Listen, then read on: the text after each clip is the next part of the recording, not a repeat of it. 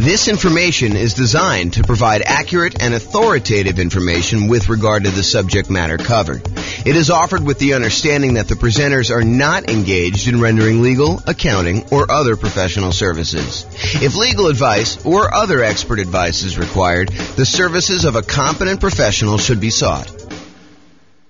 Welcome to the Joliet Real Estate Investing and Real Estate Financial Planning Podcast. Learn all about investing in real estate in Joliet, Illinois, with a combination of real estate financial planning and modeling with numbers specific to Joliet, plus syndicated, more generalized recordings of live and pre-recorded real estate investing classes. Not all of them specific to Joliet. Be sure to stay tuned after the podcast for a message from our sponsors. All right, so rent resiliency and price resiliency for real estate investors. I'm James Orr. So what is resiliency?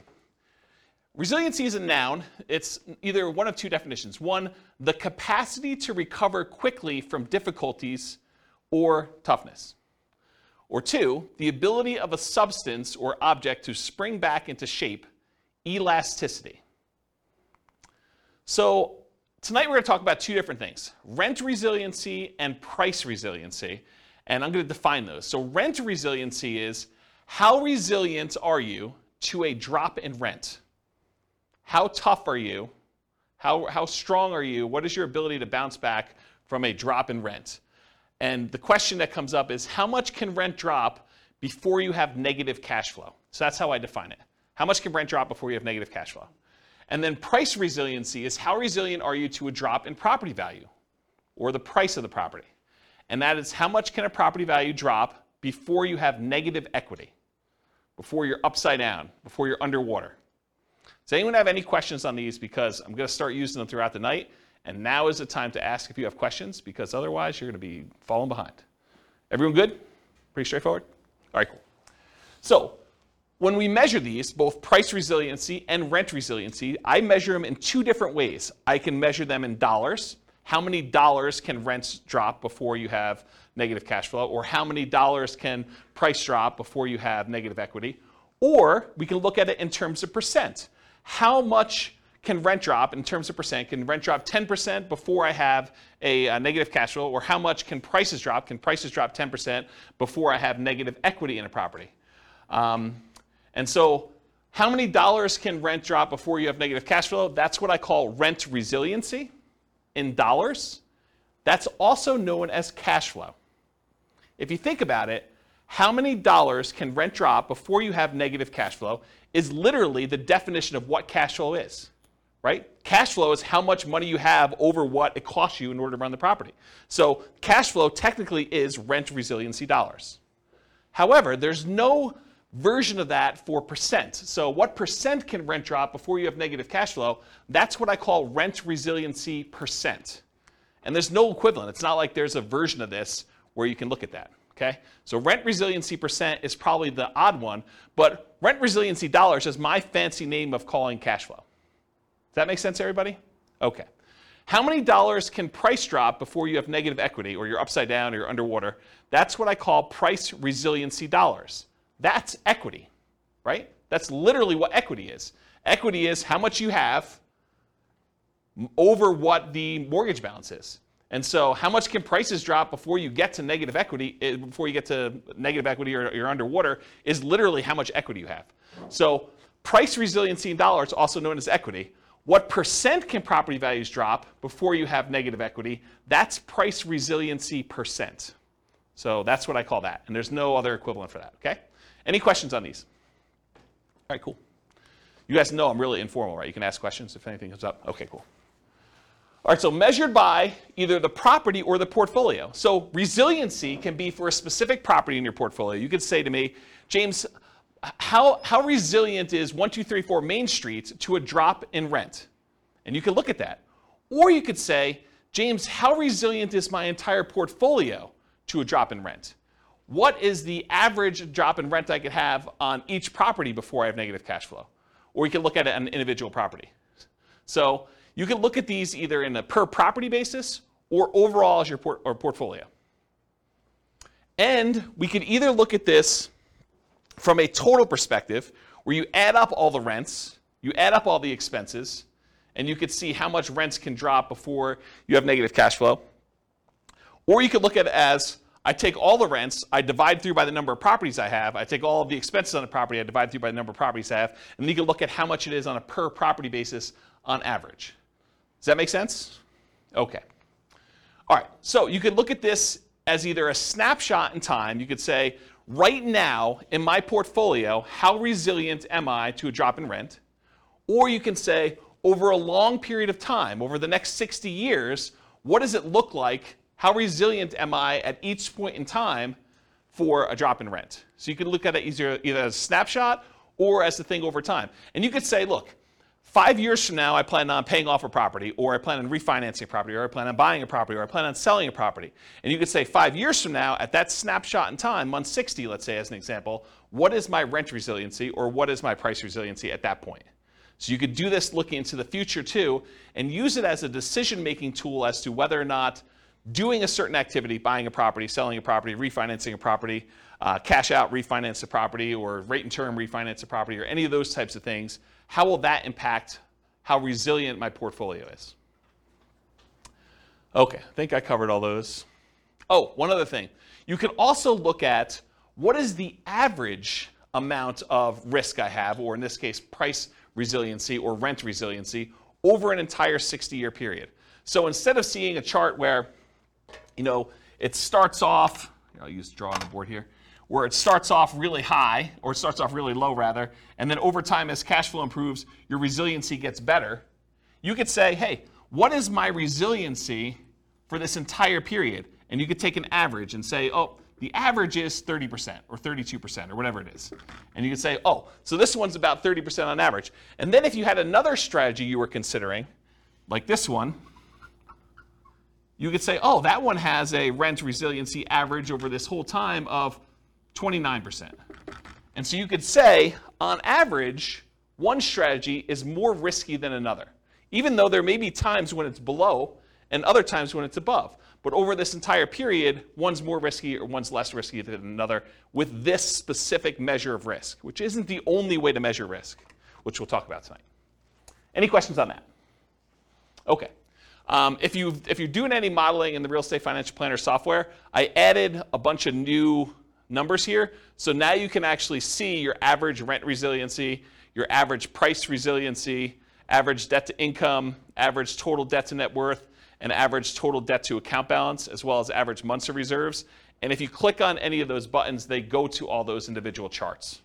So I added those for you because I wanted to see them. So that's a new tool that's brand new for you guys.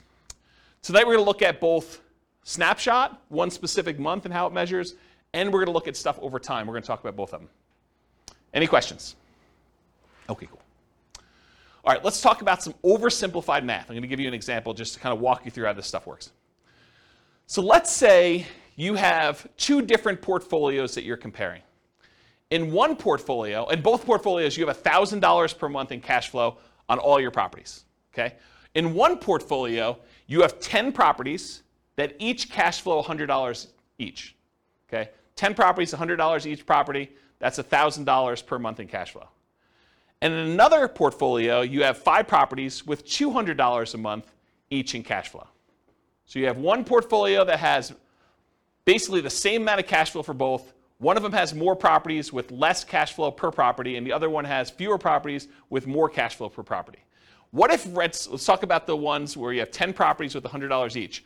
If rents drop by 10%, if rent per property goes from, just as an example, it's oversimplified, $1,000 per month to $900 per month in rent, your cash flow goes from $1,000 per month to $0 per month. You lost $100 per month in property. It was only a 10% decline in rent values, but because you only had $100 per property, it went from $1,000 per month in rent to $900 per month in rent. So the $100 in cash flow went away. You now have no cash flow on that particular portfolio. Does that make sense, everybody? Compare that to if you had the 5 properties with $200 a month each. If rents drop by the same 10%, so rents go from $1,000 per month to $900 per month, now your cash flow goes from $1,000 per month to $500 per month. So in the other one, you lost all of your cash flow when you had a 10% decline in rents. This one, you had a 10% decline in rents, the same 10% decline in rents, but now you have still $500 per month in cash flow. So the one with 5 properties with $200 a month in cash flow is more resilient to drops in rent. That's an example of how rent resiliency varies between 2 different portfolios. Does that make sense to everybody? Did anyone lost? Everyone's good? Okay. Let's talk about what happens if rents go up, though. Same 2 situations. You have 10 properties with $100 a month in cash flow, or you have 5 properties with $200 a month in cash flow. If rents go up by 10%, rent per property goes from $1,000 per month now to $1,100 per month. Cash flow goes from $1,000 per month, where you have 10 properties with $100 a month in cash flow, goes from $1,000 per month to $2,000 per month. You doubled your cash flow by having a 10% increase in rent. Okay, and we discussed this, I remember discussing this in the real estate partnerships class, where I kind of showed you how cash flow changes. I think Ben and I were talking about this, how rent went up by 3%, and we talked about how it's like $50 more in rent, so it's like you only really increased by 3%, but really the cash flow doubled. Remember this? We talked about that? So this is the same idea, right? Where you have a $100 increase in rents, but now cash flow is doubled on you. But if you have 5 properties, and they're doing $200 a month in cash flow, if you have rent increased by the same 10%, then the rent per property goes from $1,000 per month to $1,100 per month, just like the other one, except now cash flow goes from $1,000 per month to $1,500 per month. Only an increase of 50%, where the other one doubled. This is another example of how resiliency works, except it's the opposite now. Property values, rents actually went up in this case, and so your cash flow did not increase quite as fast because you were more leveraged, essentially. Does that make sense? Okay.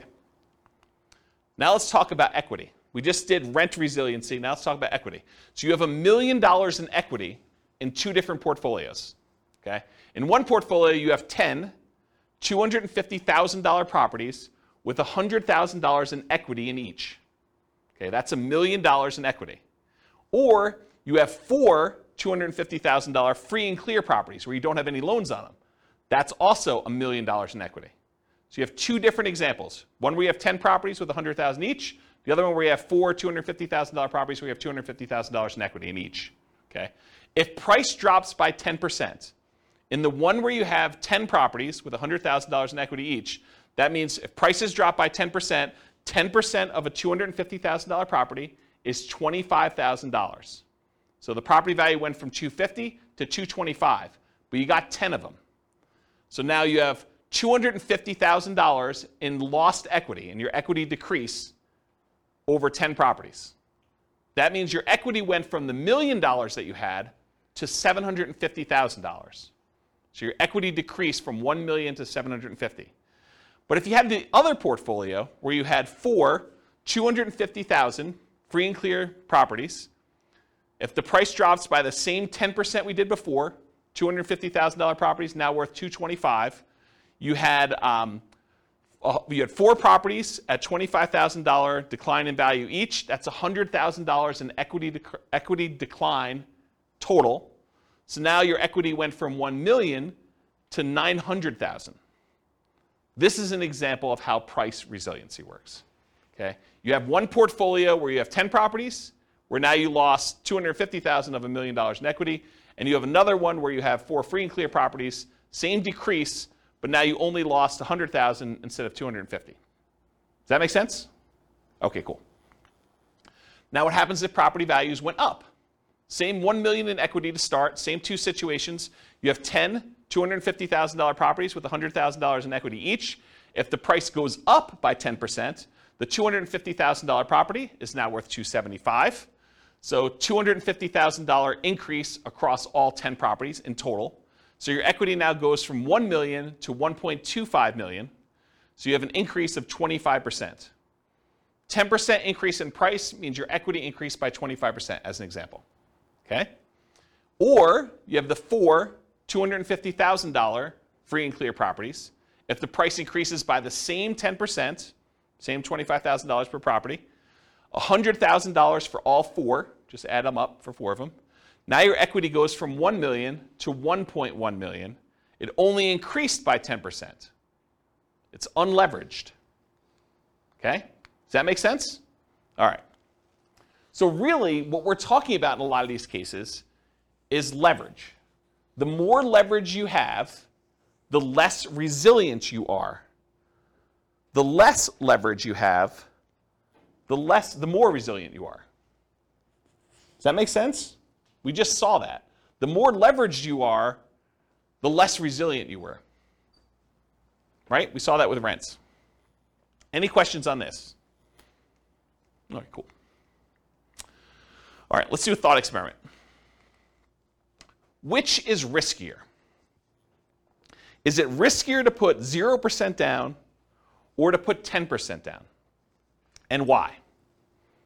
This is the discussion part of class. What's riskier? Just call it out. It's riskier to put 0% down. It's less risky to put 0% down. Okay? Why do you think it's less risky to put 0% down? Less skin in the game. Less skin in the game. So if you put no money in the deal, you don't have any money to lose. Interesting perspective, right? I think a lot of people would be surprised to hear that. They'd be like, well, you put more down, maybe you have more cash flow, so it's probably less risky to have 10% down from that argument, right? And if property values went down, having a 10% cushion before you're a negative, that's interesting. But on the flip side, both that and the previous kind of resilient slide on leverage, even though I agree with you, the hard part about me thinking about that is other stocks or real estate, that's true on paper, but only if you sell. So if you've got enough portfolio to withstand the tide, it doesn't matter because you're not going to sell at every level. So what you just went to is this idea of paper losses. If property prices go down but you don't sell, you don't really have a loss until you sell. You don't have a realized loss until you sell. And so you're arguing it doesn't really matter, right? You don't have a loss in either case unless you have to sell the property. Okay, so that makes it sort of even on those. What else? Which one's more risky, which one's less risky? What do you think? I think it depends. It depends on what? On your cash position. On your cash position, okay? So if you have a lot of cash, then which one's less risky? Then I'd probably go 0% down because your ROI would be higher. Okay, so you might have an infinite return on investment. Right. In theory, at least. I mean, really, you should be calculating your return, including how much you need to keep in reserves. I mean, we kind of teach that in deal analysis class. But ignoring that for a second, if you have a 0% invested in the deal and you make money on that, then you have an infinite return, right? Yeah. So you would think that it's less risky for you to have 0% down in that case. Yeah, if you can support the rents. Yeah. So you're assuming you're having to pay for negative cash flow. Well, there's that risk. There is a risk, right? So is it more risky to put 0% down or 10% down? What do you think? It's a personal decision. It's a personal decision, yeah? It depends on what you have in reserves. I really think.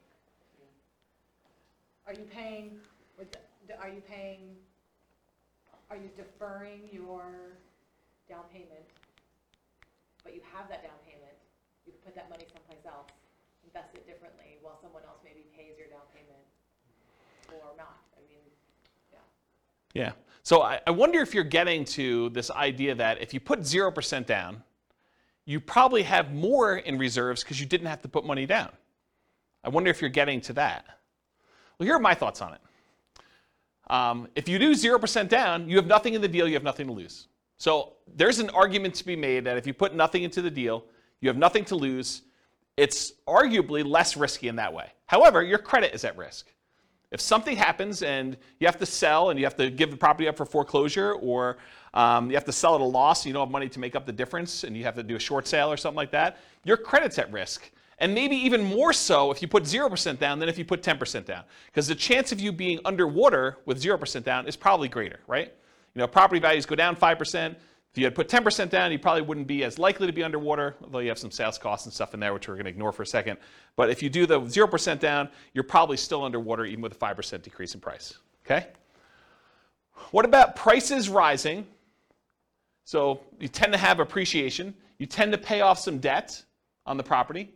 You tend to have tax benefits, and you tend to have cash flow. So you might have this infinite return on investment with 0% down. It's not really a measure of risk, though. It's just kind of like a better return. You're still getting these benefits, but you had nothing in the deal, though.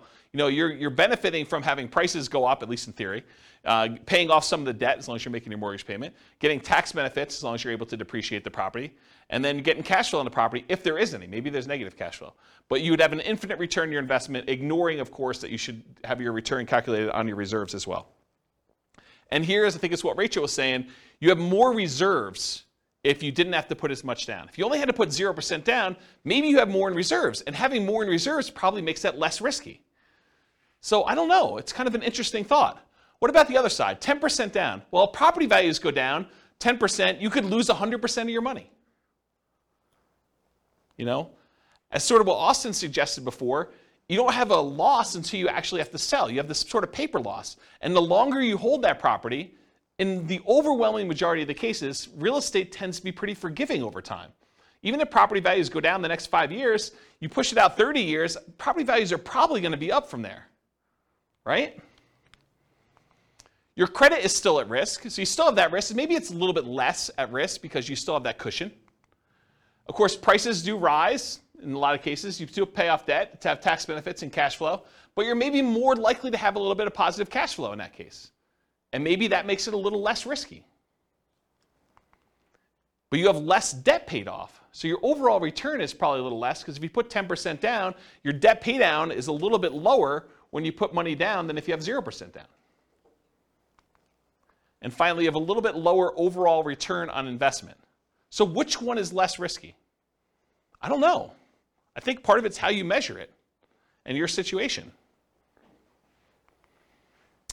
And you have less reserves, which we talked about. Any questions on this? It's kind of an interesting thought experiment, right? Like, which one's less risky?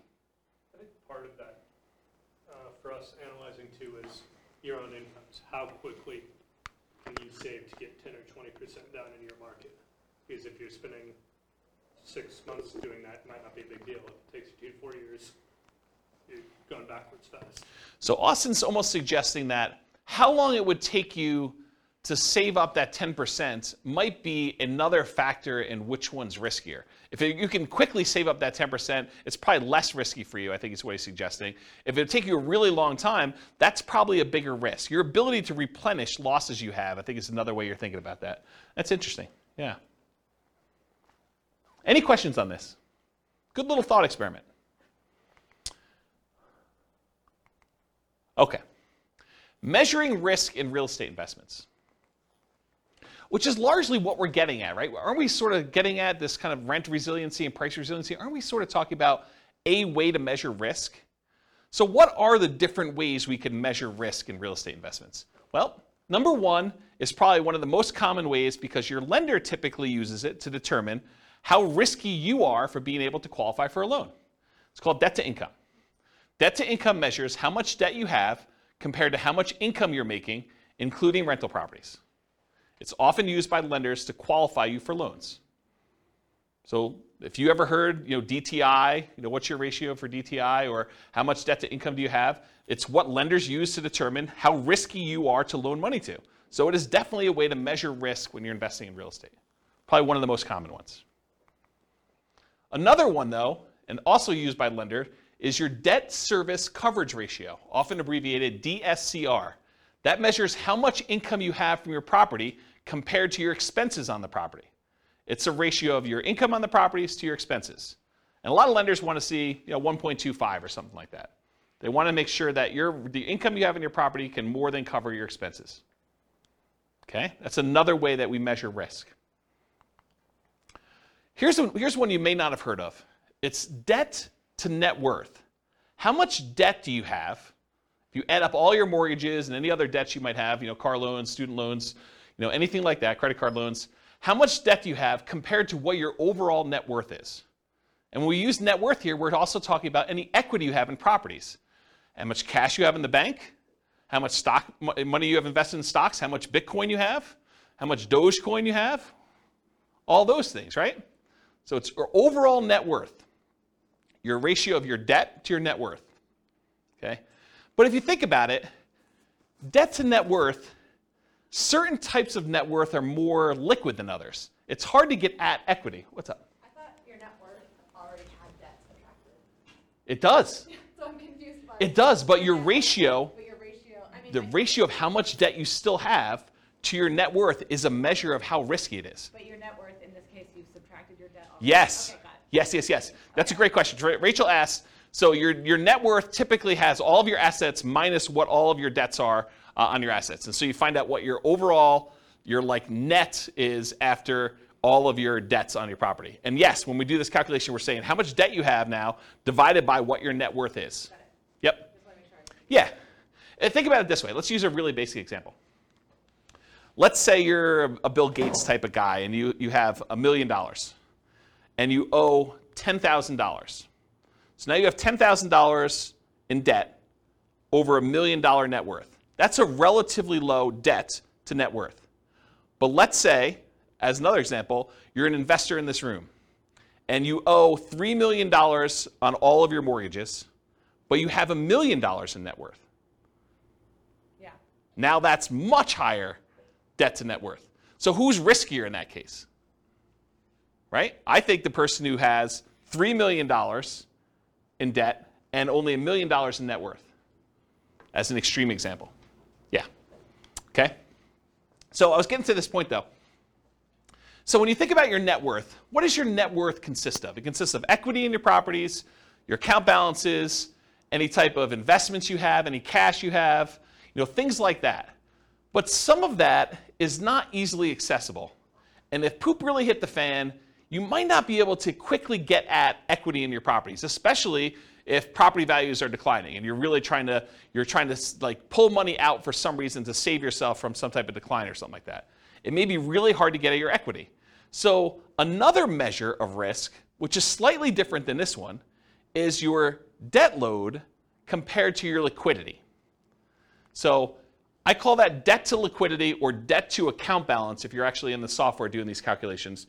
And your debt to account balance says, how much debt do I have compared to just my account balances, just the money I have in my bank account, just the amount of money I have in stocks. It is specifically excludes, does not include equity in properties.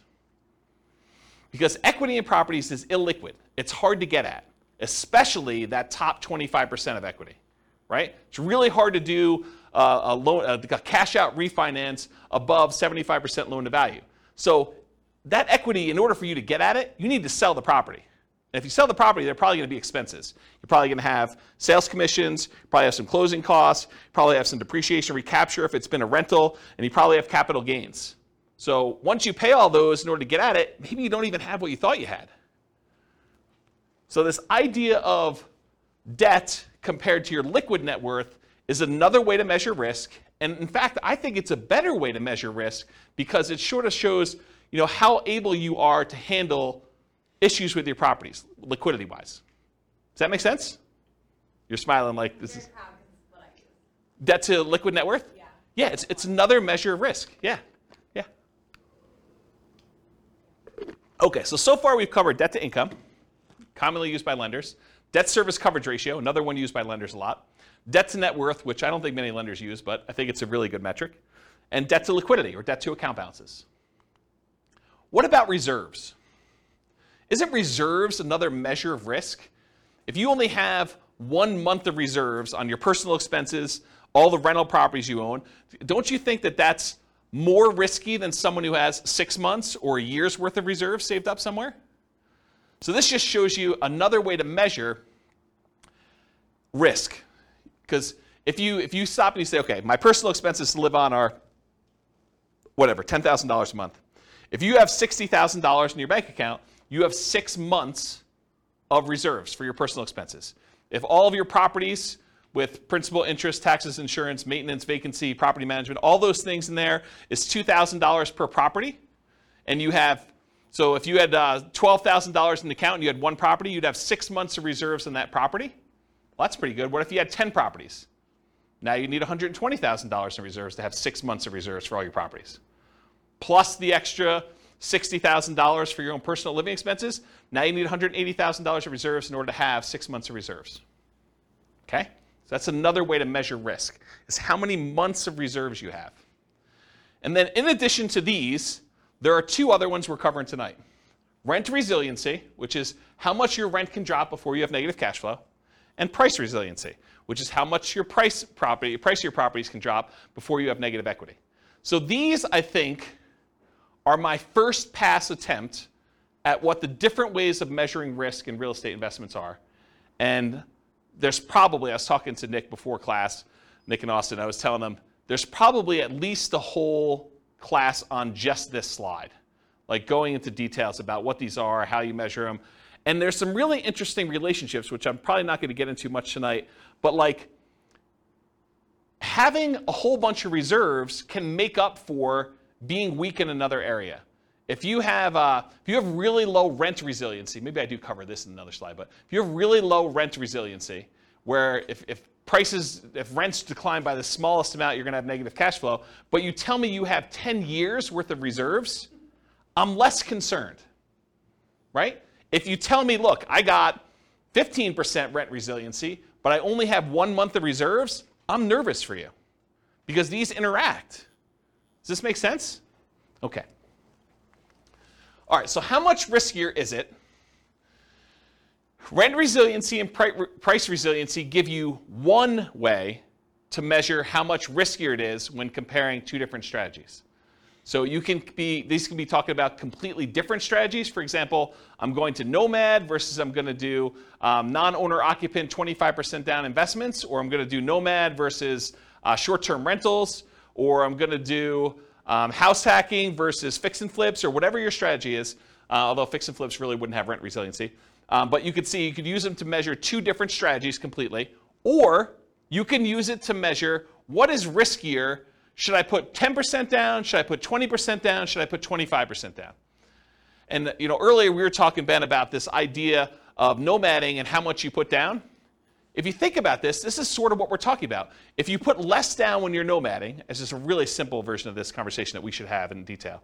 But if you put, lower down, like 5% down, and you have a much poorer, much more riskier rent resiliency, where you're likely to have negative cash flow or really low resiliency in case rents change, but you have now an extra 15% of the down payment in reserves, well, those sort of like counteract. And would I rather see you have negative $50 a month in cash flow, but have $45,000 more in reserves? Yes, I would.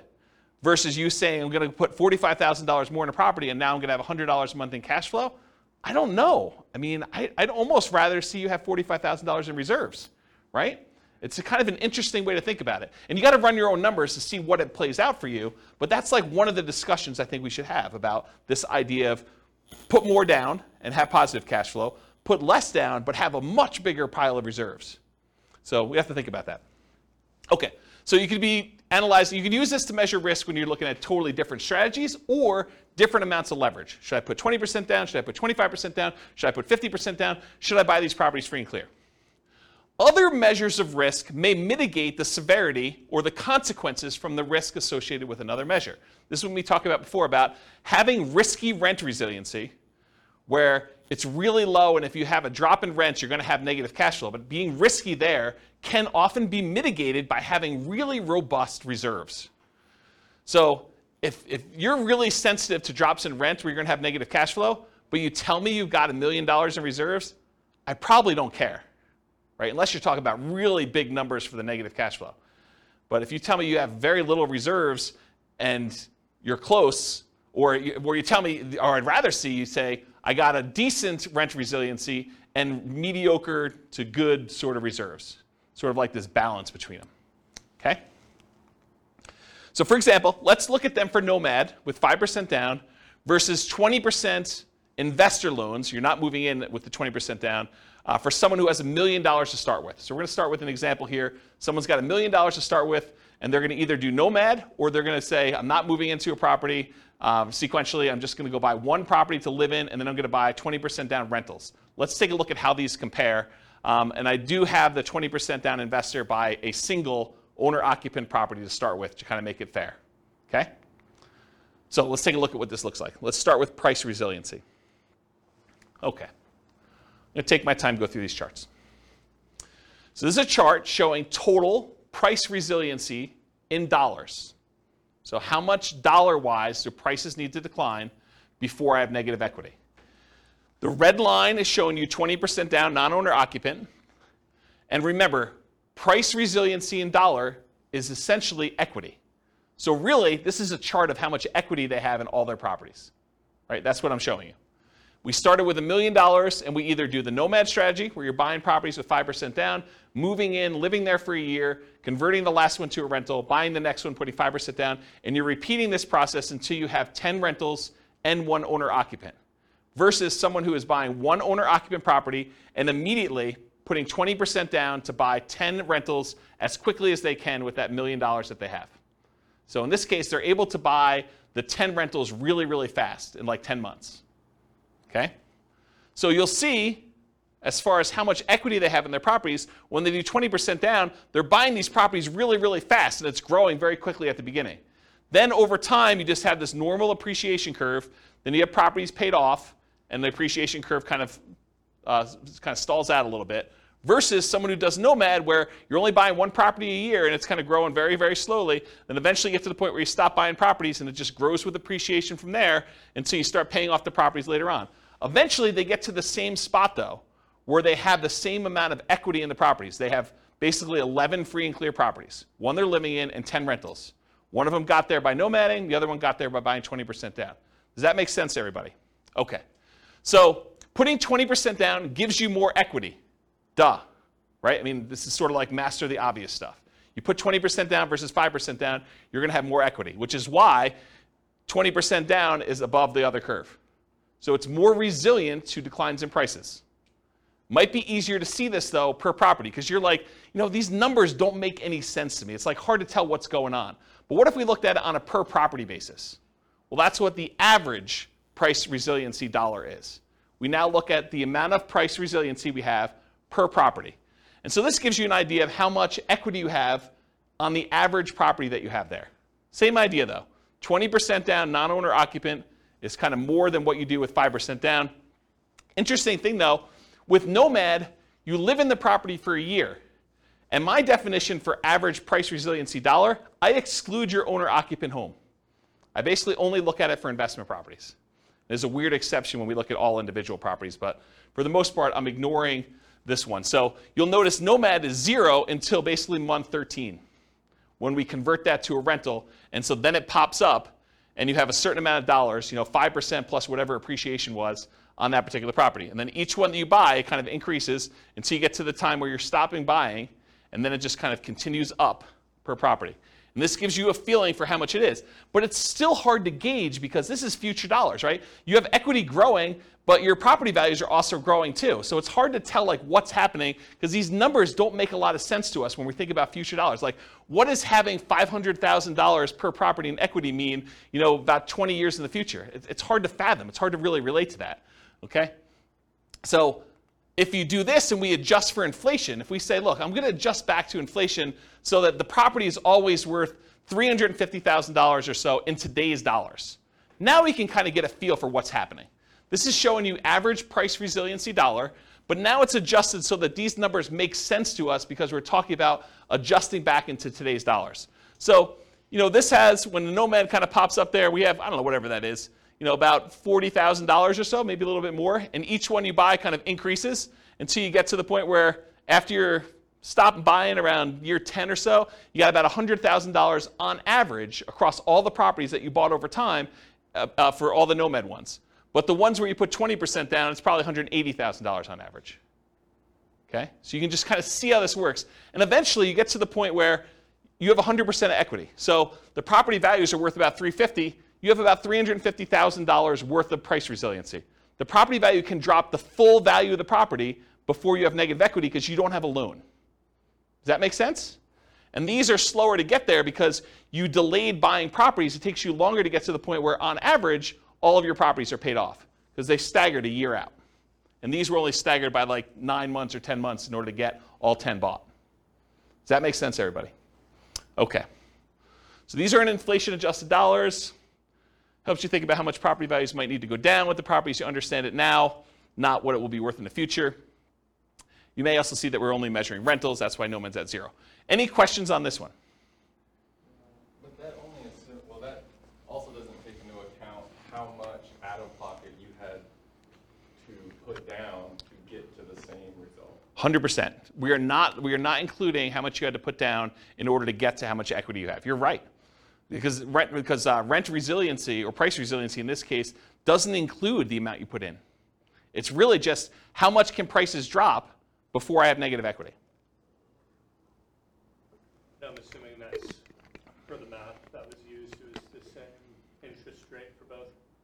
No, they don't use the same interest rate, because when you put 5% down on an owner-occupant loan, it's probably a little bit better than you putting 20% down on a non-owner-occupant loan. So I use different interest rates. I actually looked them up. Yeah, so this is interesting, because we're going to have a slide later on where I show you which one gets to financial independence faster, and it surprises a lot of people. Because you'd think, I don't know, 20% down, it should get there faster or whatever. I mean, you're going to look at it, you're going to see. Yeah. All right, any other questions on this? I think I'm about to switch gears.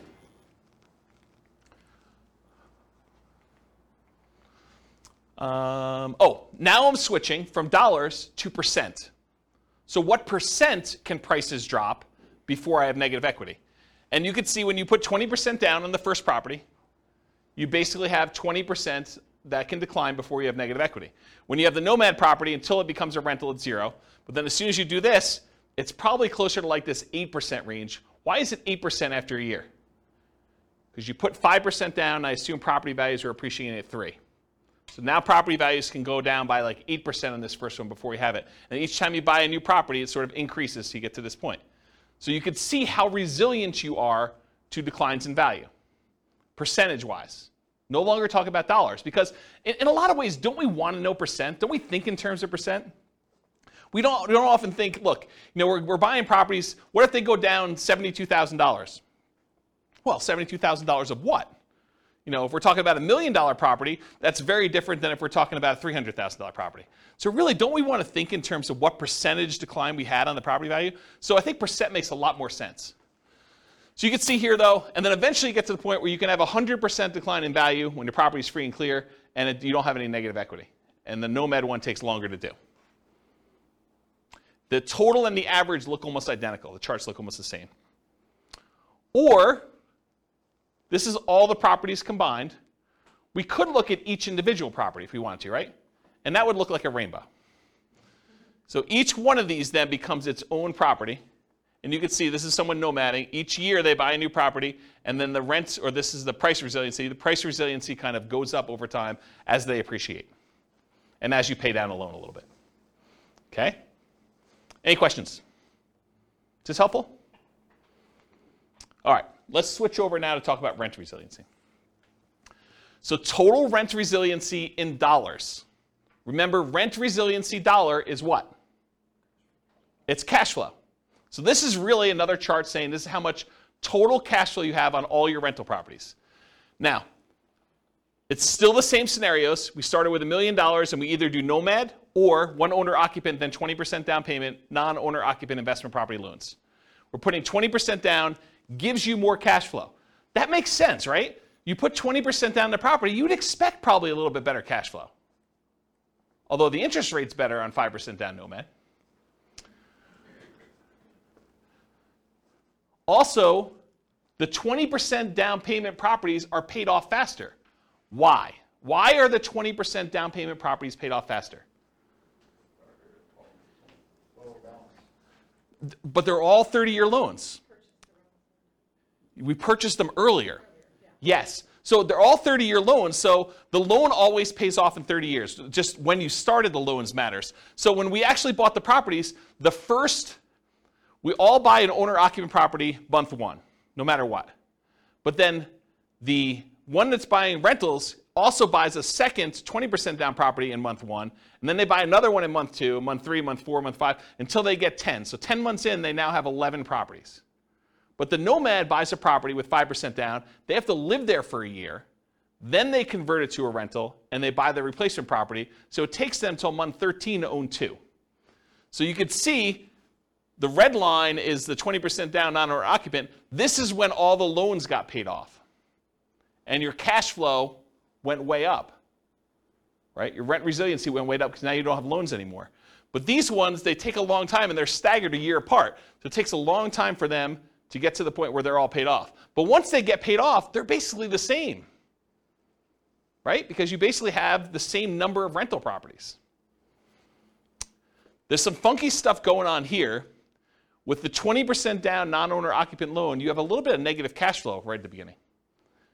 But Nomad's even worse. Nomad starts at 0, and then by month 13, you have a little bit negative cash flow, and it's worse as you buy more, so it kind of stays there for a little bit. Okay? So, yeah, let's go to the next slide. So now this was just regular dollars, so it's kind of hard to tell like what's happening. You're like, okay, what does it mean to have $50,000 worth of cash flow in year 30? I don't know. So let's take a look at it now if we adjust back to today's dollars. You could see a little bit more about what's happening here, but really you could see what the total cash flow is as if it was cash flow in today's dollars, sort of adjusted back for inflation. And you can see eventually they get to the point where it's just under $20,000, like $19,000 probably or so, in cash flow per month on all 10 rentals, net. So this inflation-adjusted dollars helps you think about how much total rents on all properties might need to go down with the property as you understand it now, not what rents will be worth in the future. Okay? Now this is average per property. So before we were talking about the total amount on all 10 rentals. Now we're saying how resilient are we on an individual property? It shows you, about here in year 10 or so, you're probably about, $500 or $600 per property in positive cash flow on the 20% down, somewhere in that ballpark. And you can kind of get a gauge for that. And then here, later on, you can see kind of what it is per property. So, this is in inflated dollars, but it's probably like $6,000 or so when the properties are all paid off. Okay? Or we could adjust for inflation, and we could see the numbers now. Each property's got about, $1,800 or so per month in cash flow net after everything's paid off.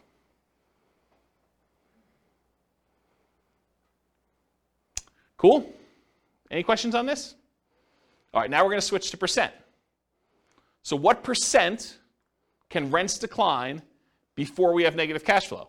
Well, with both of them, we're negative up front, right? Because we're basically underwater. We have negative cash flow on the properties.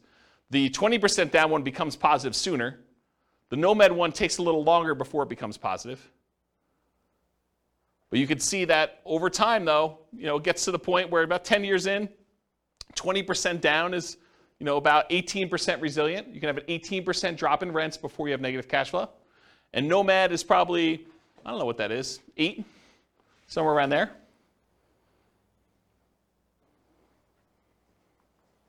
And then this is if you looked at Nomad for the individual properties. You can look at each one individually. Okay? All right. So now I'm going to show you, same situation, $1 million. Should you put 5% down as a Nomad? Should you put 20% down non-owner occupant like we just talked about? Should you put 25% down? Or should you put 100% down and buy the properties free and clear? I had 50%, but I didn't include it because it didn't really show anything more. Okay, but I did have it, in case you're wondering. All right, so let's talk about this idea. What's the chance you might see prices or rents go down 1%? What's the chance that home prices can go down 1%? Or rents can go down 1%? Pretty good, right? Like the chances of seeing rents decline by 1% on any given property or property prices to go down by 1% in any given year is pretty high. Wouldn't you agree with that? What are the chances that they could go down 10%?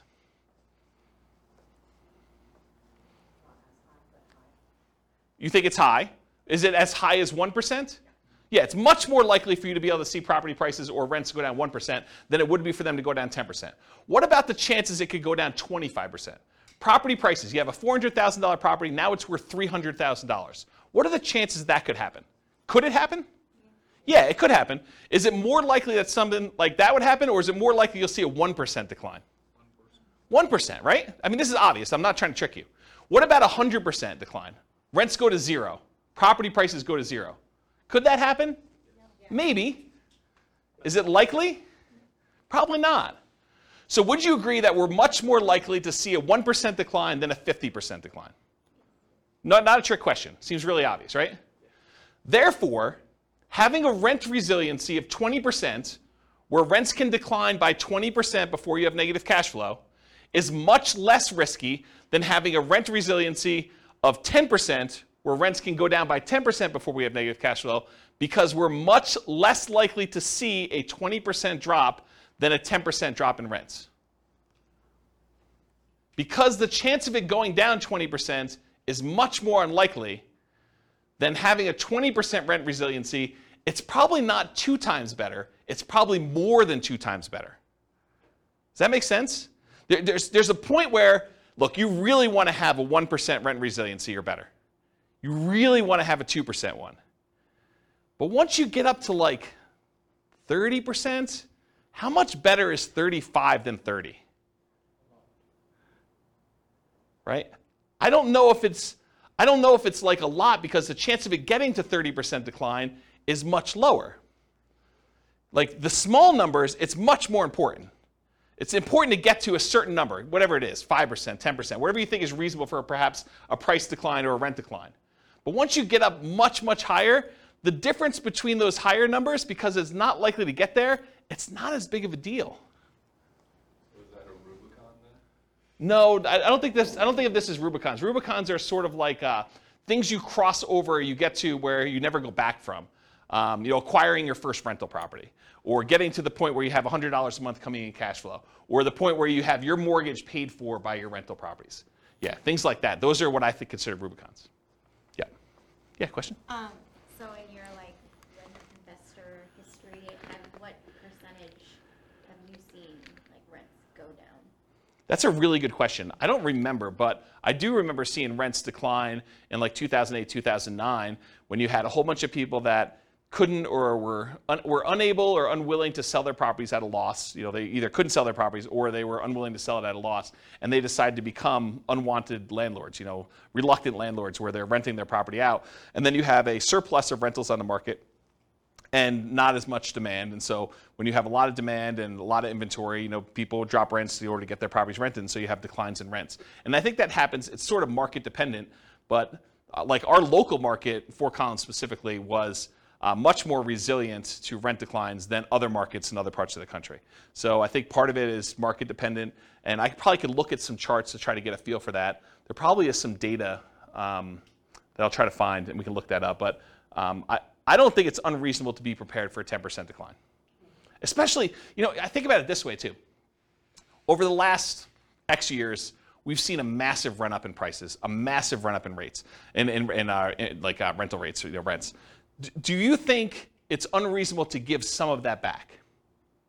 When you think of it that way, right? Like, it was only 2 years ago that rents were, what is $2,000 a month. Now they're $25,000. Do you think it's unreasonable to go from $25,000 to $23,000? And you're still $300 more than you were, a couple of years ago? I don't think that's unreasonable. And so part of it is, what's that? Depends on what you bought the house for. Well, but is it unreasonable to think that it could go back there? Right. It's like sort of proximity bias, right? Some type of recency bias, I think is what it's called. I think partly, I get what you're saying logically, but with that being said, I think part of that's also interest rates and new bond. Yes. Because if that trails up, so right now your PITI, you're looking more towards $3K that every renter is going to have to hit if they're going to go towards a new house, then rates have to go up because they're going to trail that. They're not going to go to, I'm not going to rent it for $2,300, but I know you're going to buy it for $3,000. Yeah, so what Austin is saying is, I think he's sort of pegging rents have to be related in some form or another to what your equivalent mortgage payment will be. And that has not always been true. We've seen transitions in markets where at one point they were parity. It was $2,000 to buy the property with a reasonable down payment compared to about $2,000 a month in rent. And we saw some type of parity with that. But then over time, markets changed where the price to buy a house went up a lot and rents did not creep up quite as fast as those things. And so that can change in a marketplace over time. It's not universally true that always rents are there. Now, what's an interesting kind of way to think about this is you could force that to be true by doing like a rent-to-own or lease option where you tell people, look, the mortgage payment if you go buy this property is $3,000 a month, to use your example, but rents would normally be $2,200. But I'm going to charge you $3,000 a month because if you can't afford a $3,000 a month payment, you can't buy this house. You're never going to be able to actually buy it from me. And if you can't do that, then why am I putting you in here? And so you can almost make a justification for rents that look like mortgage payments when you're selling on the lease option. Does that make sense? So, yeah, that's an interesting point, though. Okay. Any other questions? I think there's some other stuff on another slide, but I think we're done with this one. We good? Cool.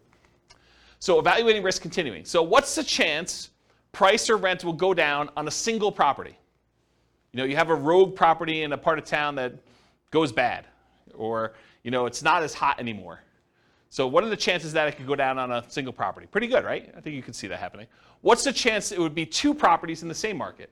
Well, probably not as high as a single property, but probably greater than some other things that could happen. What about on 10 properties in the same market? Well, if the whole market goes bad, I think that could totally happen, right? What about two properties in different markets? What's the chance of that happening? I think it could happen, but it's a different probability than having all of your eggs in one basket in one market, or on one street, or in one neighborhood. Right? There's a couple of people in the room that I'm looking at, okay? I mean, I'm not saying it's bad, I'm just saying that there's an increased probability, so I think you need to account for that when you think about your rent resiliency and your price resiliency, that, you know, you've increased your risk by doing that. What about 10 properties in 10 different markets? Right? A little bit less probability, but it can still happen. So diversification in some form or another, whether that's geographic, investing in different markets, property type, you know, buying some duplexes, buying some apartments, buying some single-family homes, you know, buying some condos, buying some townhomes, you know, all those different types of properties that you can do, or price points, you know, buying some entry-level rental properties versus buying some luxury properties, buying some mid-range sort of properties, or the strategy you're using. I'm doing short-term rentals, I'm doing house hacking, I'm doing you know, fix and flip, or all these different examples. So there's some diversification you can do across all those different things.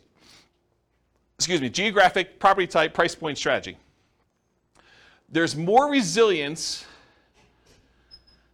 required, suggested, I don't know how to word that, if you're not diversifying, right? I think you'd be prudent to have a more resilient portfolio to increase your threshold for what you want to have in terms of resilience if you're not diversifying in other ways. But if you're more diversified, you probably could get away, not that you should, and there's arguments against this. There's arguments of investing only in the one market that you think is really going to do well and not investing in these other markets just to have diversification where you have a higher risk of those going down, right? I think there's a counter argument to this. But I think overall it's more prudent to be higher resilience if you're less diversified. If you're doing the same strategy with the same house in the same neighborhood, you probably should be a little bit more focused on being more resilient with your stuff than if you're spread out a little bit, right? This is obvious. I wasn't talking specifically to you, but it felt like that, right? Yeah. Okay. It wasn't intentional. I mean, I'm trying to be helpful. Okay. Yeah. Okay, so average price resiliency in percent. So what percent can property prices go down before they have negative cash flow for those four strategies? For the 100% down, you bought the property free and clear, you could have the property value go down 100% and you would not be underwater because you don't have a mortgage. So that one's easy. That one just goes 100% all the way across the whole time. Wouldn't you be negative past 75 if isn't about 25% taxes and insurance? No, this is property values. Okay. This is not rents. When we do the rent one, you'll see there is a threshold. But for property values, you have a $400,000 property, you don't own anything on it, it can go down 400K. It can go down 100% before you're negative. And there's an interesting point you bring up, which I have a slide at the end. I think there's a variation on this class, or at least a variation on some of the terms, where we do take into account things like sales costs and capital gains and depreciation recapture and stuff like that. There's a version where we take into account those transaction costs for equity. But this one is simple, right? This one is just pure up equity, okay?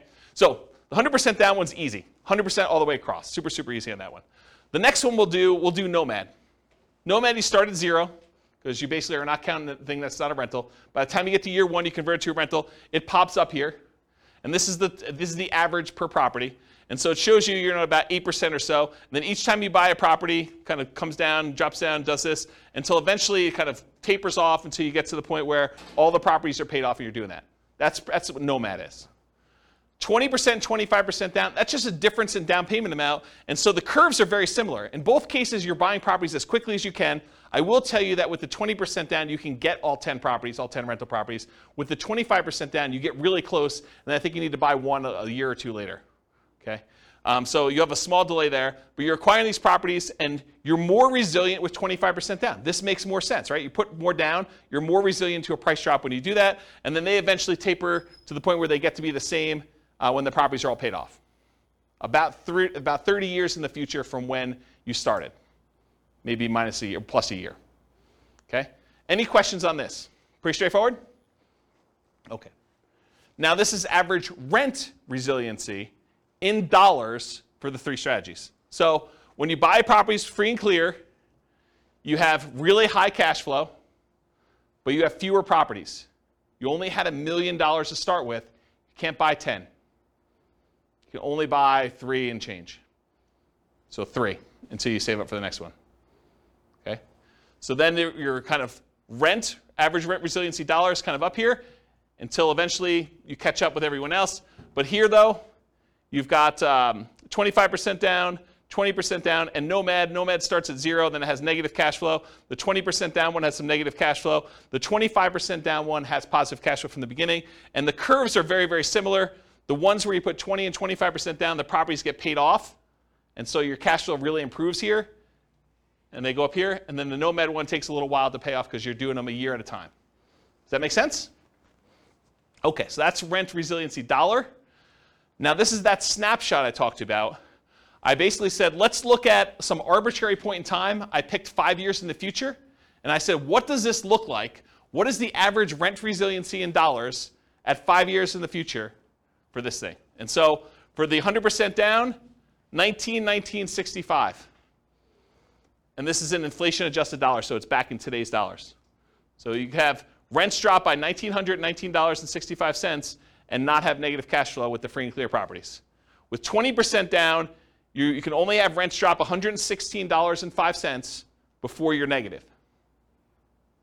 With 25% down, it could drop $309.54 per property before you're negative.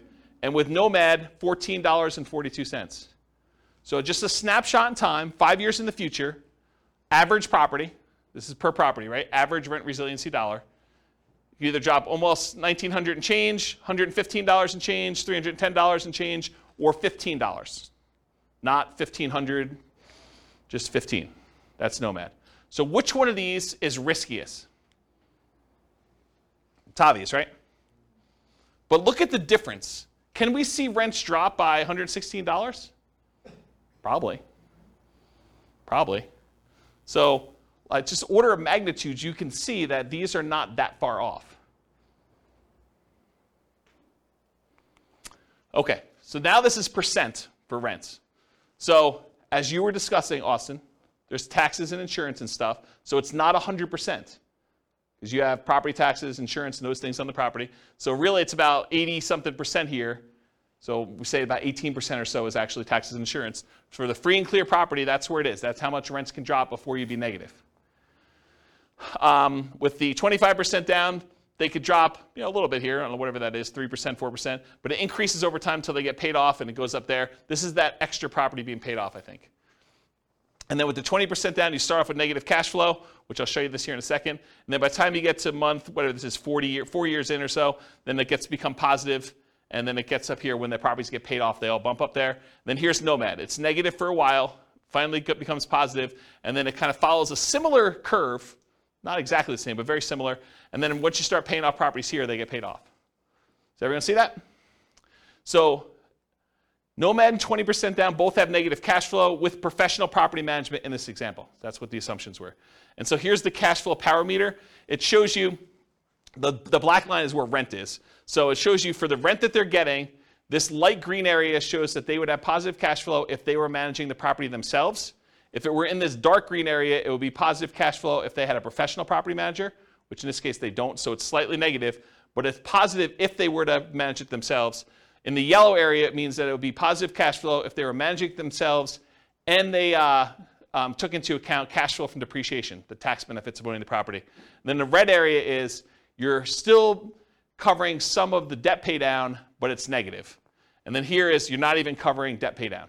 So depending on where the black line is, it shows you how much cash flow you have and whether it's cash flow with property management, cash flow you managing it yourself, cash flow with cash flow from depreciation, or I'm not even covering, I wouldn't be positive even if I had an interest-only loan is another way of saying this, okay? Any questions on this?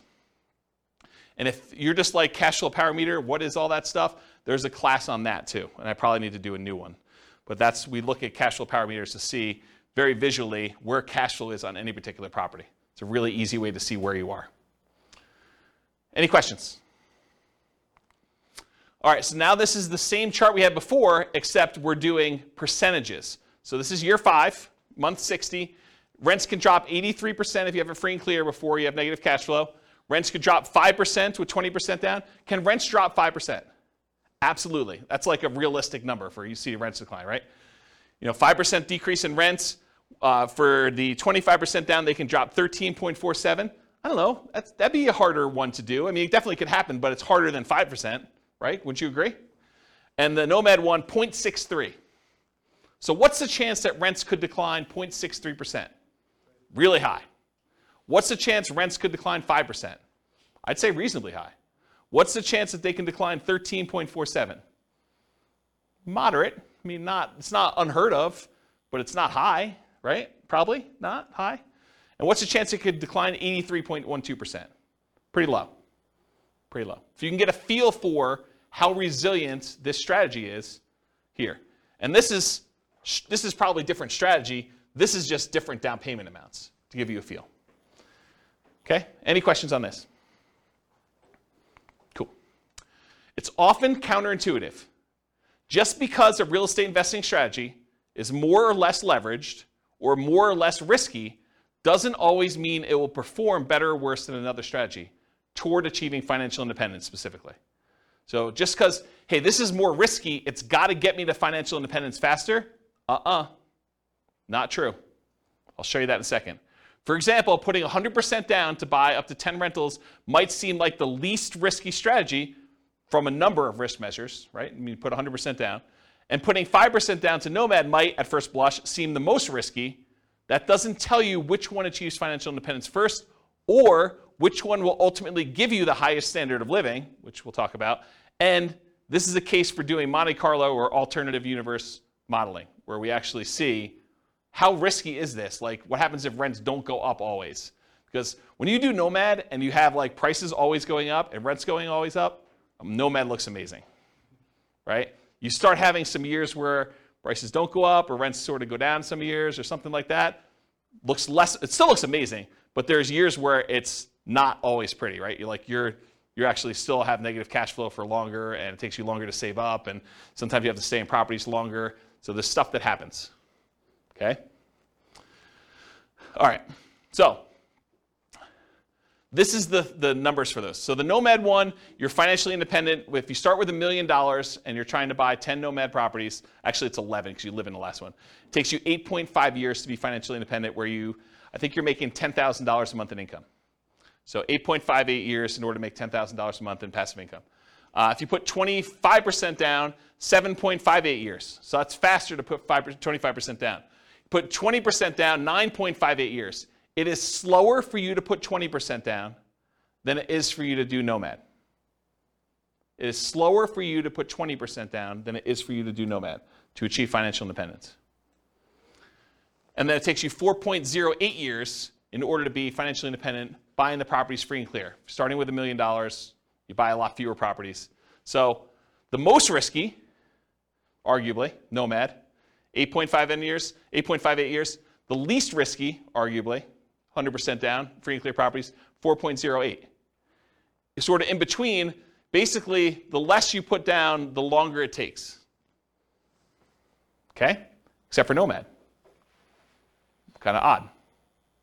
So you're saying I just need to inherit it? Yeah, I was going to say it just really depends on your Well, ability to do.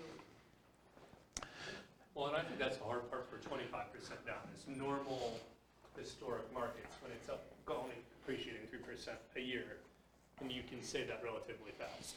Over the last few years, if I was losing ground at 10 or 15% appreciation each year, then I would not be buying You talking about for Nomad? Right. Yeah, so what Austin just said is, in years where you've got slow, steady appreciation of 3% a year, Nomad makes a lot of sense. But if you're nomading and property values are going up really, really fast at 15%, then it could slow you down. Yes and no. Any properties that you own, you're benefiting from that. So it depends on where you are in your cycle. If you're like just about to start and you're seeing properties going up 15%, yeah, it's harder because it's the goal is moving away from you all the time. But if you have the money to do down payments, there's other options. If you don't and you're saving up anyway, you just do what you can. You kind of use the market that you have, but any properties that you bought, you do benefit from those. You have, you bought 3 properties and now you're doing your 4th one. Great. The 3 properties you own went up 15% a year. That's awesome. So it's kind of weird situation with that. And I think Nick in the back said something like, yeah, now I just got to inherit $1 million. And this was sort of like a setup as an example to show you how rent resiliency impacts different choices if you're starting in one particular position. I've got a couple other examples from the previous classes we did where I show you how those look at for price resiliency and rent resiliency and what they would look like. So you'll see those, which those ones, they were basically right out of college earning whatever it was, $70,000 a year or something between the two of them, right? So you'll see what those look like. Okay, any questions? All right, cool. So this is their standard of living. It shows them what percentage of that $10,000 a month goal they're earning, adjusted for inflation. And so you can see they all achieve it pretty low here. But look what's interesting about this is Nomad eventually, it doesn't happen at the beginning, but Nomad eventually has the highest standard of living. They're earning the most amount of money later on. And part of that is them paying off properties. This is when they pay off their owner-occupant property. These over here paid off their owner-occupant properties here. Basically month 360s. They all bought it at the beginning. Okay? So the one where you did 100% down, you don't have the 10 properties right away. It takes you a while to acquire them, and so it takes a long time to do that. The ones where you're doing 25% down, those are very similar curves. Okay? So you have the highest standard of living with Nomad too, which also is probably counterintuitive to a lot of folks. Okay? This is just how when you buy the properties, in case somebody wanted to ask me about it. The Nomad one, you bought one in year 1, you waited a year, you bought another one, waited a year, bought another one, bought another one, bought another one, until eventually you get 11 properties. 1 you live in and 10 rentals. For the 100% down, you could buy 3 up front. It takes you a little while to save up for 100% down in the next one. Then you go up to 4, 5, 6, 7, 8, 9. It takes you a long time to buy the 11th property, one that you're living in. And the one you're living in is 5% down. And then 20% and 25% down. The 20% one, you're able to buy all 11 right away within the first year. The other one, it takes you a little while to save up for that last 25% down payment. Because $1 million does not quite get you enough to do 25% down with the property I picked. Okay? All right. I'm going to run through these pretty quick. So for those that came to the previous classes or on the podcast, buy and hold real estate investing strategy, this will look really familiar to you, but this is sort of another perspective on that class. Because in that class, the only thing we covered was when they achieve financial independence. We didn't talk about anything else because I didn't have time. So we basically went over all this, all the different strategies in buy and hold, which I'm not going to go into detail, and we looked at how fast they achieve financial independence. Now I'm going to show you another view into what's going on and show you what their price resiliency looks like.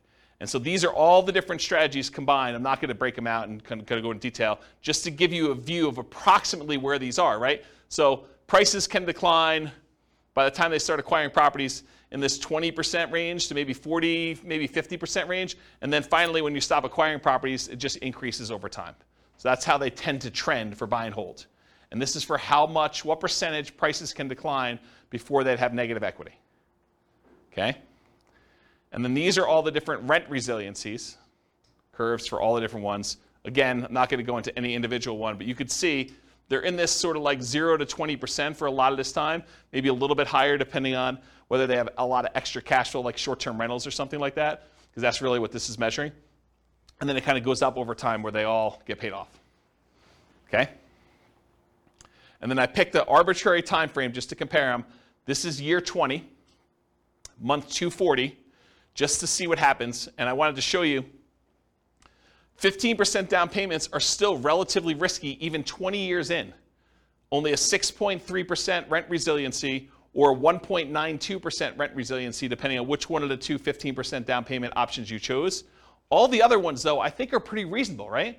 I mean, we talked about, do you think rents are able to go down 22%? What about 11%? I mean, that can happen, but it's not crazy close, right? You start getting at 1.92, that's pretty close before you have negative cash flow. So these are the 15% down options, and then these are all the other buy and hold ones, depending on which one you're looking at. Does that make sense? Just so you can see visually like approximately where they are in relative sizes. Okay? Any questions? Cool. All right, let's do the same thing for that Nomad real estate investing strategy class. Again, in that class, we went over all the different time it took them to be financially independent. We didn't go into any other detail. We didn't talk about net worth. We didn't talk about any risk.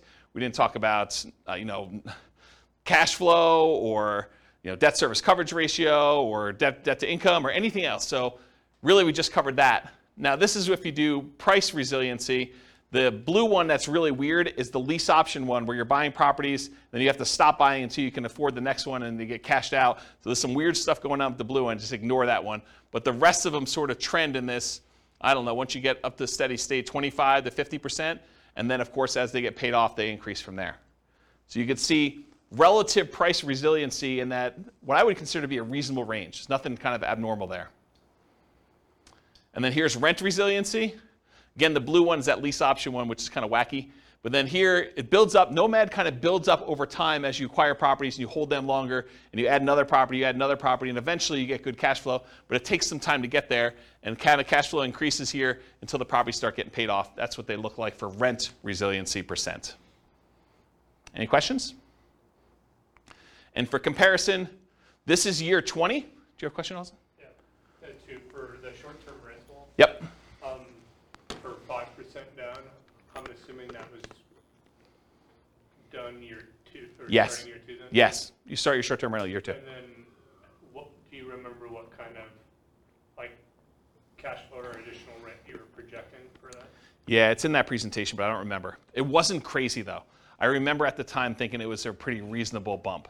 I bumped up expenses on it and I bumped up income on it so that the net income was higher, but it wasn't like 2x or anything like that. It wasn't that extreme. It wasn't even close to 2x. It was a reasonable bump. And you can change those assumptions, right? You can go copy the scenario to your account and just change the model. Yep. So this is month 240, year 20, the same one we did before where we had some of those that were in that 5% or whatever it was, 2%, whatever the numbers were there. And I just want to show you that the average rent resiliency by year 20 for Nomad, they all look pretty reasonable to me. I mean, there is a 7.76 one. I'm pretty sure that's the lease option exit one, which is wacky anyway. All the other ones, though, they seem kind of reasonable. I mean, the lowest besides that is 11.9%. Not great, but not horrible. And there's some that are 30%. Right? Doesn't seem unreasonable to me to have the ability to have rents drop by 20% before you have negative cash flow. Seems pretty resilient. Any questions on this? I think this is the last one I'm doing for these. House hacking. Again, this was that house hacking real estate investing strategy class where we covered all the different times it took to be financially independent. I'm not going to go over that again. But then here is the price resiliency for those. Very similar to a lot of the other ones where between 25% and a little bit less than 50% prices can decline for the bulk of the time here. And then, of course, when they're paid off, they get a lot better. And then for rent resiliency, you start off with some negative cash flow in some cases, and then you have positive between 0 and 25 for rent resiliency for a lot of this period of time, and then you start paying off properties, they get a lot better. And of course, you knew this was coming. Year 20, kind of a snapshot. There's some that are kind of funky. Whatever this fourth one is, that's one of the blues. That's probably the 15% down one, honestly. It's probably 15% down payment, this blue, if I had to guess. And then the other one, 5.86, that's like a pink. Yeah, they're all the 15% down ones. So these are all these low 5.86 ones are all 15% down, which that's the lowest rent resiliency you have. All the other ones, well, I guess 5. What's 5? That's a green one. Oh, that's probably 15% down too. So all these are 15% down. And all the other ones where you put down a reasonable down payment, they're all above 10%, which doesn't seem to be crazy extreme. It's not super resilient, but it's also not an extreme number low, right? Any questions on this? apparently I did one more. Oh, BRRRR. BRRRR, again, same thing. BRRRR, real estate investing strategy class. There are 3 different strategies we did with BRRRR, which is the buy, rehab, rent, refinance, and the optional repeat process to do those. And it just shows you kind of where these are. Price resiliency, a little bit better because you're buying properties. They've got a little bit of equity in them. So that's a little bit better there. And then rent resiliency, decent, pretty good current things there. And then this is month 240, year 20. Look pretty strong. 14% is the lowest one for the BRRRR strategies that we ran. 24% was the high. Any questions? Cool. All right, got 3 more slides left, and we'll take questions. So additional things to consider. I think I mentioned this earlier in the class, but there's a concept that I didn't teach, which I probably should teach at some point. You know when I use the term like true cash flow, when I say true cash flow, it includes cash flow from depreciation, like the tax benefits of doing that. Or when I say true net equity, I mean your net equity after you take into account the expenses on the property, your taxes, not property taxes, your capital gains taxes, your depreciation recapture tax, any closing costs, your share of closing costs, and any real estate sales commissions you have. And that's like your equity after all those expenses. Well, these are kind of variations on that theme. True price resiliency is how much price could decline where you wouldn't have negative equity, taking into account refinance or sales costs. So like all the costs we just talked about, this would be a calculation. True price resiliency would be where you do take that into account. And so how much could prices decline knowing that you have to pay all these costs if you were to sell the property or you had to refinance it? What would be your kind of number there? And so that's kind of a variation on the theme. And then the same thing would be true for true rent resiliency. How much could rent decline where you wouldn't have negative cash flow, accounting for cash flow from depreciation, that tax benefit you get by owning the property too. So right now, if you think about it, we talked about rent resiliency all night. But really, if rents decline by 10%, you'd still have this weird buffer of the tax benefits of owning that rental property, provided you were still in that period of time where you can get the depreciation, right? So even if you were at break even or slightly negative, that like tax benefit of owning the property would really make it positive. So it's sort of like this extra buffer in there before you're really, really negative. You're not really negative with that cash flow from depreciation until you get below the cash flow from depreciation number 2. Does that make sense? And so this idea of true rent resiliency would, in theory, it's not created yet, would take into account cash flow from depreciation on those as well. So for those that wondered, hey, I thought this class was called cash flow resiliency and equity resiliency. And you're right, it was. At first, I was like, I'm calling this cash flow resiliency because it's how resilient is your cash flow to a decline in rent. Or equity resiliency, how resilient is your equity to a decline in price. And the more I thought about it, the more I thought, if I named it those, which I think makes sense, but if I named it those, I would avoid these extra ones that I plan on doing. And so I decided to go back and rename the terms to rent resiliency and price resiliency now. So now it's how resilient are you to a decline in rent, or how resilient are you to a decline in price? Because I wanted to add things like vacancy resiliency. How resilient are you to an increase in vacancy? Or property insurance resiliency. How resilient are you in your cash flow to an increase in property insurance? Or property taxes resiliency. How resilient are you in cash flow to a increase in property taxes? Or maintenance resiliency. How resilient are you to an increase in maintenance or CapEx as examples? So, for example, with maintenance, you could say, how much maintenance go up before you have negative cash flow? That would be maintenance resiliency. So that's why it got renamed. Does that make sense why it got renamed now? Okay. All right. Would you guys like to see my personal portfolio, rent resiliency, and price resiliency, to kind of get a feel for what is somebody who has an established portfolio and might actually, think that they know what they're doing, do that, okay? So here's my own personal portfolio. This is my average price resiliency, and I should tell you, I'm not acquiring any properties, not selling any properties, not refinancing any properties, so it looks really plain, right? Because there's not a lot of stuff going on. It's just like things getting paid off over time. So this is price resiliency. The average property I have has got a price resiliency of whatever this is, 58%, 50-something percent, high 50s. So my property values can go down 58% before I would have negative equity. on average. Does that seem pretty conservative? I think it's pretty conservative. So that's what it is. It'll take me a while to get here because I've got some properties that I did new loans on when loan interest rates were low. Okay? What about rent resiliency? Rents can drop, whatever this is, high 20% before I would have negative cash flow. Okay? And then it gets better eventually when I pay off all the remaining properties where I did a refinance all at a bunch of time. Then it goes up to about 80% decline where I can do that. So that's about what I personally have, it is what I personally have in my portfolio.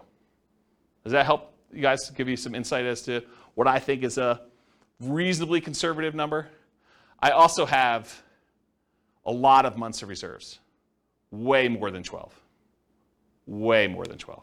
So even if this was lower, I would feel really comfortable.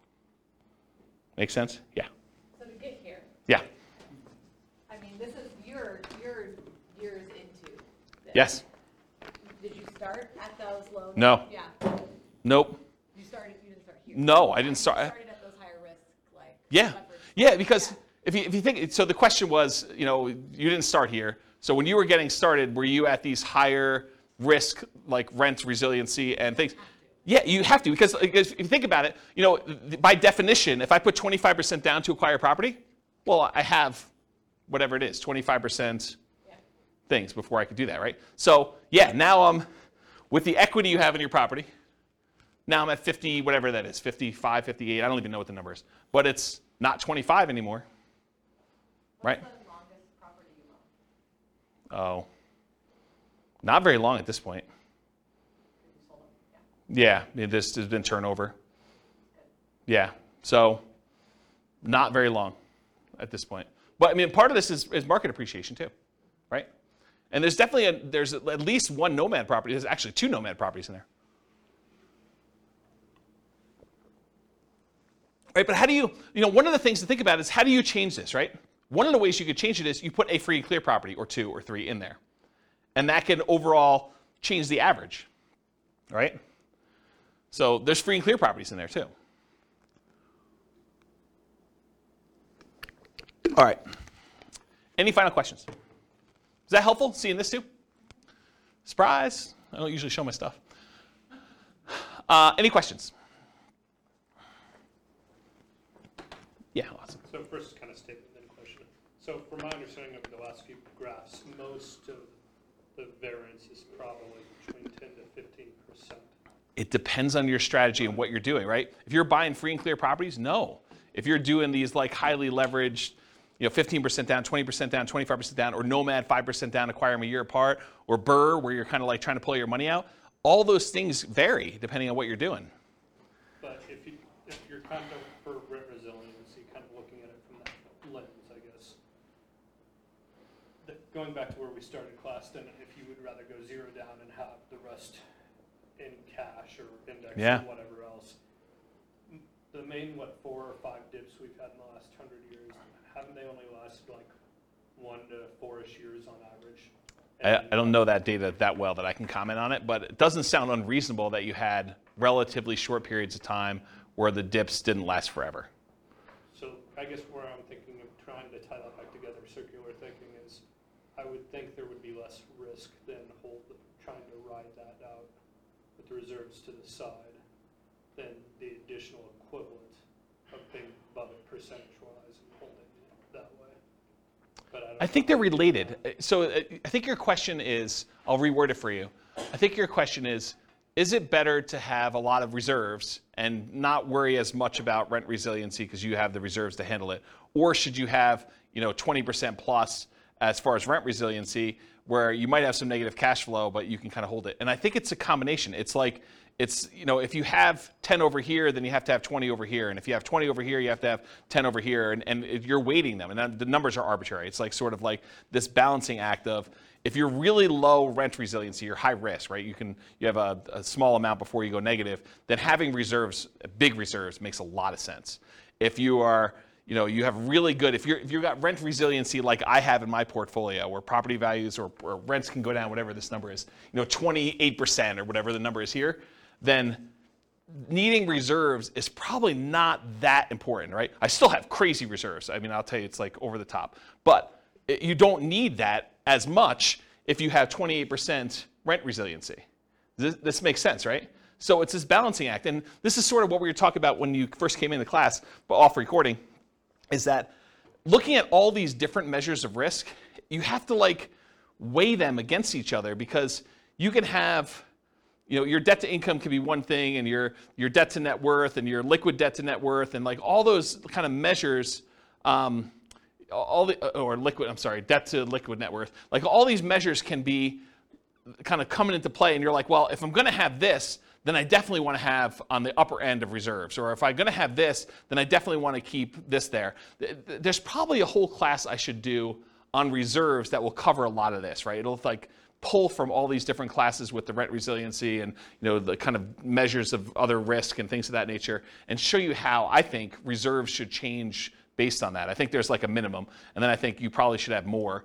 Just as one example, if you're going to have negative cash flow when you're buying a nomad property, I think it's prudent to take whatever the negative cash flow is, set that aside as part of your reserves, and X number of months of reserves, right? I think you already know that you're going to have this amount of negative cash flow, so that should be part of your reserve calculation to begin with, plus then 6 months or 12 months or whatever you're doing for that. Like, that's the way that I would think about it. And so there's a whole bunch of things like that I probably need to teach in a reserves class, and which I'll put on my list. I'm sure that'll come up in a question for how I'm going to choose the classes in the future. So, does that answer your question? Okay. Any other questions? Was this helpful? The kind of like rent resiliency, price resiliency. I know like there's some parts in there where it may get a little bit slow because I'm showing you a lot of charts and they're really similar, but I do also think that seeing a bunch of different examples gives you a feel that you can't get. It's almost like you have to work through the math problems in your book, and it's boring and not fun, but then you get a much better feel for like what the range of how they work are. So sorry, but I think it was helpful. So cool.